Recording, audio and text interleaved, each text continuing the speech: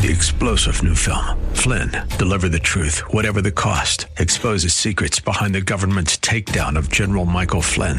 Flynn knew what the intel world had been up to. He ordered the first audit of the use of contractors. This set off alarm bells. He told the truth. He was the most dangerous person for Donald Trump to hire. They had to get rid of Flynn. Flynn, deliver the truth, whatever the cost. Available now. Watch it today. Go to salemnow.com. salemnow.com. Welcome to this 8:20 a.m. The Word broadcast special, Heart of the City. Pastors, ministry leaders, and churches have received a call to serve their communities with the love and compassion of Christ. The call is from God's heart to the heart of the city. Well, this is Heart of the City. I'm Chuck Olmstead, the Director of Local Ministry Development for 8:20 a.m. The Word. I have a special guest today. Her name is Kim Wendt. And Kim, welcome to Heart of the City. Thank you for having me. I'm happy to be here. Well, I asked you to send me a little introduction, and when you sent it to me, I was like, wow, I did not know this about you. You're a graduate of the U.S. Air Force Academy, retired Air Force pilot who led over 100 C-17 combat missions in Iraq and Afghanistan. You served as a fighter intel officer in Saudi Arabia, and I like this part. You worked as a part of the Air Force One advanced team. And since you've retired from the military, you've been serving as the executive director of For Us organization. We want to talk about that, obviously, in a little bit. A national charity based in Tacoma whose mission is to make abortions rare by choice. And so I want to just kind of get some background from you because you have an interesting story. Yeah, I've been all over the map there. Yeah, it is. So as we get into this, not originally from the Northwest. Nope, I am a cheesehead. I'm from Milwaukee, Wisconsin. From Milwaukee. Yep, and then I went to the Air Force Academy because it was a great way to pay for college and get a great education, and then kind of launched my military career from there. Yeah, yeah. So what was life like for you growing up in Wisconsin? Just normal childhood? Yeah, my parents were both teachers. My dad's a high school football coach. I have an older brother. And, we were just a typical family of four living the Midwest life. Yeah, so yeah. I grew up Lutheran, and we went to church. And Lutheran, of course, in Wisconsin. That's I mean, right. is there anybody else but Lutherans? Maybe a few area? Methodists sprinkled in there, but yeah, it's heavy in the Lutheran. Exactly. So what made you decide on the military? It was a twofold thing, actually maybe threefold. The summer before, I had been backpacking in Colorado, and I loved the Colorado area. And then I'd always wanted to go to Notre Dame. That's where my dad and my brother went. And one way to pay for it was through ROTC and a military scholarship. And my dad was like, well, since you like Colorado so much, have you ever thought of the Air Force Academy? And I had no idea what it was. I went to my high school. They had a college night, and there was a recruiter there.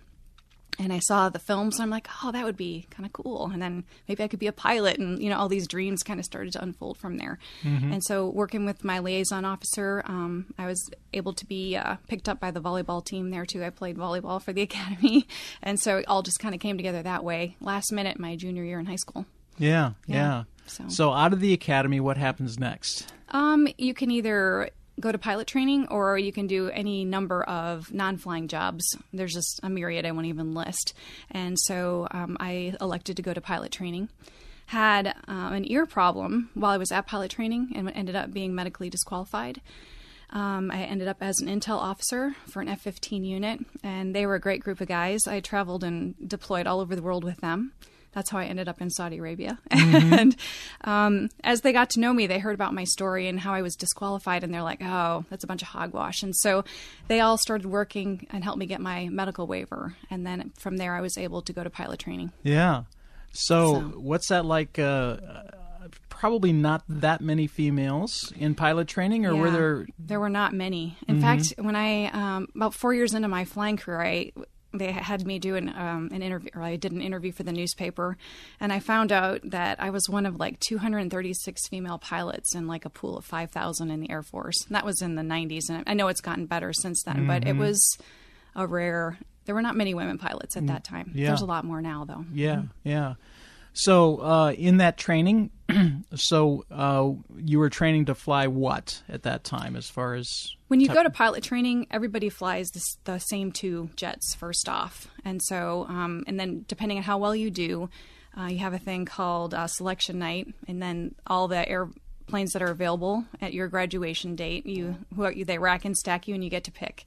So, and then from there you go to specified training. So I picked C-21s, and then from there I did my follow-on training in Texas at the Learjet Corporation. Mm-hmm. And a C-21 is a Lear 35. It's a Lear for 35s. Yeah. So you flew jets for a while. Yeah, I flew generals around, and it can also be turned into a mobile hospital. So flew wounded and evacuated people. Mm-hmm. Mm-hmm.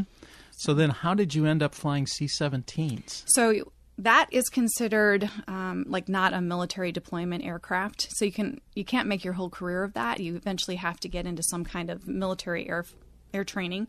And so my follow-on assignment was 141s, and I flew them here out of McCord. But the 141 was very old, and they were being phased out. So I only did that for about a year, and then I went to school for C-17 training and came back and flew C-17s here at McCord. Yeah, and so those of you that live in the Tacoma area and live near McCord, you see the big cargo planes flying in and out and doing touch and goes, and that's what you flew. Yeah, it's an incredible machine. Yeah, yeah. So 100 missions. I did. Yep. Mm-hmm. Yeah. So what are those missions? What do you do on a mission? I mean, you're just basically flying cargo in and out of country, or what? People and cargo. Mm-hmm. Yeah. So we pretty much staged out of most of my flying was done after 9/11, and so we had a stage at Frankfurt, and so most of the jets were in Germany. They would only fly back here for like their annual inspections. So you would fly to Germany, and you'd be put into crew rest and enter into this thing called a stage, and you'd get in line for all the missions going in and out of Afghanistan every day. And so, a typical mission would be you'd depart Frankfurt, you'd hit a tanker, you'd fly to Uzbekistan, which is just north of Afghanistan, get fuel there, upload down a little bit, then fly into a couple places in Afghanistan, land at Tajikistan, which is just outside again, close to Iran, then take off and either hit a tanker or have to drop in at Turkey for fuel and go back to Germany. So that would, depending on how many stops you did in theater, that would be about a 24 or 26-hour mission. Wow. And you'd get 16 to 24 hours off, and you'd wake up and do it again. Yeah, yeah. So it was nonstop flying in and out of theater. Yeah, yeah. I was, not to get too far off, but I was watching a special the other day about B-2 bomber pilots flying from Kansas to Afghanistan, a 44-hour mission. Those incredible long missions. But I still think, I was delivering the guys to the ground war who were doing the really hard work. So my part seemed very small when you saw what they had to do. Yeah, yeah. So you had mentioned that you were flying C-17s after 9/11, but before that, you had a very interesting job. You were working with the Air Force One for the president, actually, doing what? Well, that is an addition. Like, I would fly from my C-17 base to do the Air Force One stops while I was still doing my flying. Yeah, so it's considered an additional duty. Sorry. Okay. And so for that job, it takes an incredible amount of effort to move the president to just one location. There's many organizations involved, including Secret Service, the White House staff, the press, the airport itself. And so I represented Air Force One in that food fight. I would show up like a week in advance, and you have to make room for everything on the ramp, for Air Force One, for the backup jet, for the limos, the helicopters, and then the airport wants to shove you way out, somewhere where you're not going to disturb their operations, and the press wants you to be right up there, and Secret Service needs all these protection measures, and so I had to protect the airplane and everybody's agenda. Mm-hmm. And that's what I did. And so you had to secure fuel, if the plane needed special cakes for people on board or special food for anyone we were carrying, I did all of that. And then just the general planning and all the mission planning for the Air Force One pilot himself, because many times he'd be doing 3 or 4 stops a day and didn't have time, day after day to constantly look at the weather and make sure everything was ready for the plane to come in. And there's very specific requirements for security for Air Force One that had to be met. So I was responsible for all that. Mm-hmm. So you did that during the final year or so of President Clinton, and then on into mostly for President Bush. Mm-hmm. Yep. sounds like a fascinating job. It was a great job. Yeah. Just a great experience. Yeah. So let's fast forward a little bit. How many more years then were you in the military and flying? I flew until 2005, so about 4 more years after that. Mm-hmm. And then we started to have a family. My husband is also a military pilot. I can't even believe we had a family because we were never together, really. And we just, I decided to leave active duty. My time was up. And then I was able to find a really great job at the Western Air Defense Sector at McChord Air Force Base, which is a full-time guard job. And basically what they do there is we have aircraft on alert all across the West Coast. We defend everything from west of the Mississippi. And so if the air traffic control people aren't behaving, or we find things out over the radar, out over the water, we launch fighters to go check things out. Mm-hmm. And so I worked there my final 9 years. I see. Until I made it to my active duty retirement. Mm-hmm. Mm-hmm. So you are retired military now. I am retired. Mm-hmm. Congratulations. Thank you. Well, in that, all of that, one of the and how we met is there's an organization called For Us, mm-hmm. and I'd like for you to share, how did you get involved, or how did you and your husband start For Us, and what is it? Okay, so if you can, I have to kind of lay the groundwork a little bit, but back in 2003, we were on this deployment, and my husband got into this kind of, not a heated argument, but a little bit of a debate with a man who was asking us what we were doing about abortion. And honestly, the answer was not much. We try and vote, correctly, and we donated a little bit of money to like the local crisis pregnancy centers, but we weren't really doing much. Mm-hmm. And my husband is the son of a single mom. And I think that this conversation really hit him deep down in his soul, and something took a hold of him that could only be God in my mind, because I was not even really pro-life at this mm-hmm. point in my life. I was always, where I think so many women are, is, I don't think I could ever have an abortion, but I'm not going to tell some other lady what she can do with her body, right? Mm-hmm. I just didn't even want to join the debate. And so he read an article about how effective ultrasounds were in helping women essentially see the truth and change their mind and choose to keep their baby. And so from this deployment, we had about $3,000 that was extra. And he thought, well, shoot, maybe we could buy an ultrasound machine and donate it to our local crisis pregnancy center. So he called up, I can still remember this phone call, calls up, speaks to this lady named Ingrid, and she's like, well, I don't know how much an ultrasound costs, but I'll get right back. And she hung up, and literally 3 minutes later, she called back and she's like, it's $55,000. And my husband's like, oh, well, thank you. And so we were $52,000 short. Right. But if you know my husband, he's a problem solver. And so he came up with this idea, and the first one, I'll spare you all the details, but he had many ideas. But the first one we actually executed, the first For Us, it was actually a ride for us. And it was a 100-mile bike ride in the Tacoma area as a fundraiser. And he worked for 9 months. And I kind of grudgingly helped him. I plastered the smile on my face, but we had we were both flying for the war. Then I found out I was pregnant with our second child. And we were doing this major remodel on our house, and we live in this, you have to see our house, it's like an 1889 money pit, it was extensive. And just, my mom passed away unexpectedly, just all these things were piling up on me. And then he decides to launch this charity, and he would work nonstop. He would sleep maybe 4 hours a night. And anytime he wasn't out flying, he was out, trying to pitch it and find people to support us and get volunteers and, people to donate. And I just kind of sat back and was like, what are you doing? Right. And it was really not one of the best years of our marriage, right. I'm going to tell you. Right. And we held the first event, and we literally had 101 people come out and volunteer, and we had 99 riders. Okay. I think what God is so awesome at is the amount we started with, $3,000, is exactly what we raised. And so it was very discouraging. And so I was kind of thinking, yay, maybe this will be the end of this. Yeah. But what happened was there was a man who had seen our flyers, and he was a vet, and had an ultrasound machine that had never been used, and he decided to donate it to CareNet. And it was just because some man, not anything we did with this huge bike ride, but some man had seen this flyer and knew what we were trying to do. And so we ended up having our first machine.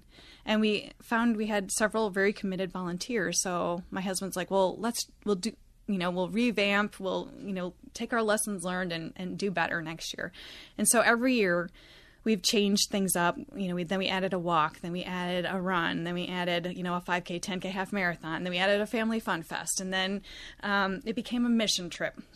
So last year it was a 3-day mission trip where we have 300 volunteers that literally come for 3 days. They spend $300 of their own dollars, and then they work like nonstop to set up, host, and then tear down this giant event. And by doing that, they raise all the money that we need to actually execute the event for, the park fees, the porta potties, the police, everything. And that way, when people come to the event, every dollar they spend on a hot dog or registration or whatever they do, it all goes to the purpose of buying the ultrasound machine. And so, it's grown every year, and it's been mainly through my husband and his, just his will, tenacity. his tenacity. And that has also, but because I've been doing this side by side, for the first couple years, like, you can grin and bear it only so long before you start to get upset. And I was driving home from work, and I was listening to Catholic radio, and they had, it was like a Friday call-in, ask any kind of question you want. And so someone called in and asked a question on the Apostles' Creed. And it said, why do we say he will come again to judge the living and the dead? And I was like, wow, I never really thought about that, but that is an excellent question. And I had really no idea. And so the apologist gave the Catholic perspective, and he said, well, not only are you judged when you die for what you did and you did not do while here on earth, but at the end of time, at the coming of Christ, we're all going to stand before Christ, and we're going to see how all those yeses and nos God wove together to come to his ultimate victory. And that answer, like, I was driving down the highway, it literally hit me like a ton of bricks, and I almost had to pull over because the vision that came into my head was that I was standing in front of Christ, and there were like all these people behind me, and I was like, who are these people? And then it dawned on me, they were all the people that had lived their lives here on earth just because I had said yes. And even though I wasn't like super enthused, and I was kind of, pouting my whole way these first couple years, I was just really being obedient. And it was like he gave me that little note of encouragement that I needed to keep going, right? Like, just keep being obedient, Kim. I just need you to say yes a few more times. And so as I've been working in this movement, and I see these incredible women who are running these clinics, and you hear the testimonies of these women who were like, I was going to walk into Planned Parenthood, but I decided to go over here first. And I'm so thankful that I saw the picture of my baby, and these women were willing to help me because, I have this gift from God that I would have just thrown away had I walked into Planned Parenthood. Right. And I think it still gets hard for me sometimes, but the thing that even motivates me more now is all the women that I have run across who are my age, who are just kind of so broken down and sad on the inside because they've had an abortion, and they feel like they were deceived, and that if someone had just offered to help them a little bit, they would have made a different choice. And they've been holding that inside them for so long. It's been breaking them down, and just feeling their pain. I just want to help the moms too. So that's why we keep doing what we're doing. Yeah. Well, you're listening to Heart of the City. I'm Chuck Olmstead, the Director of Local Ministry Development, and with me is Kim Wendt, and she's helped found with her husband Diego the organization For Us. And what does an ultrasound do and help at the pregnancy center? So when you've provided that machine for them and you give it to them, what do they do with it, and how does it help the expectant mom? Okay. So We provide them an entire package. They not only do they get the machine, but we also provide a $4,000 voucher for them to train 2 technicians. And we also provide a plasma TV to put on the wall in the room.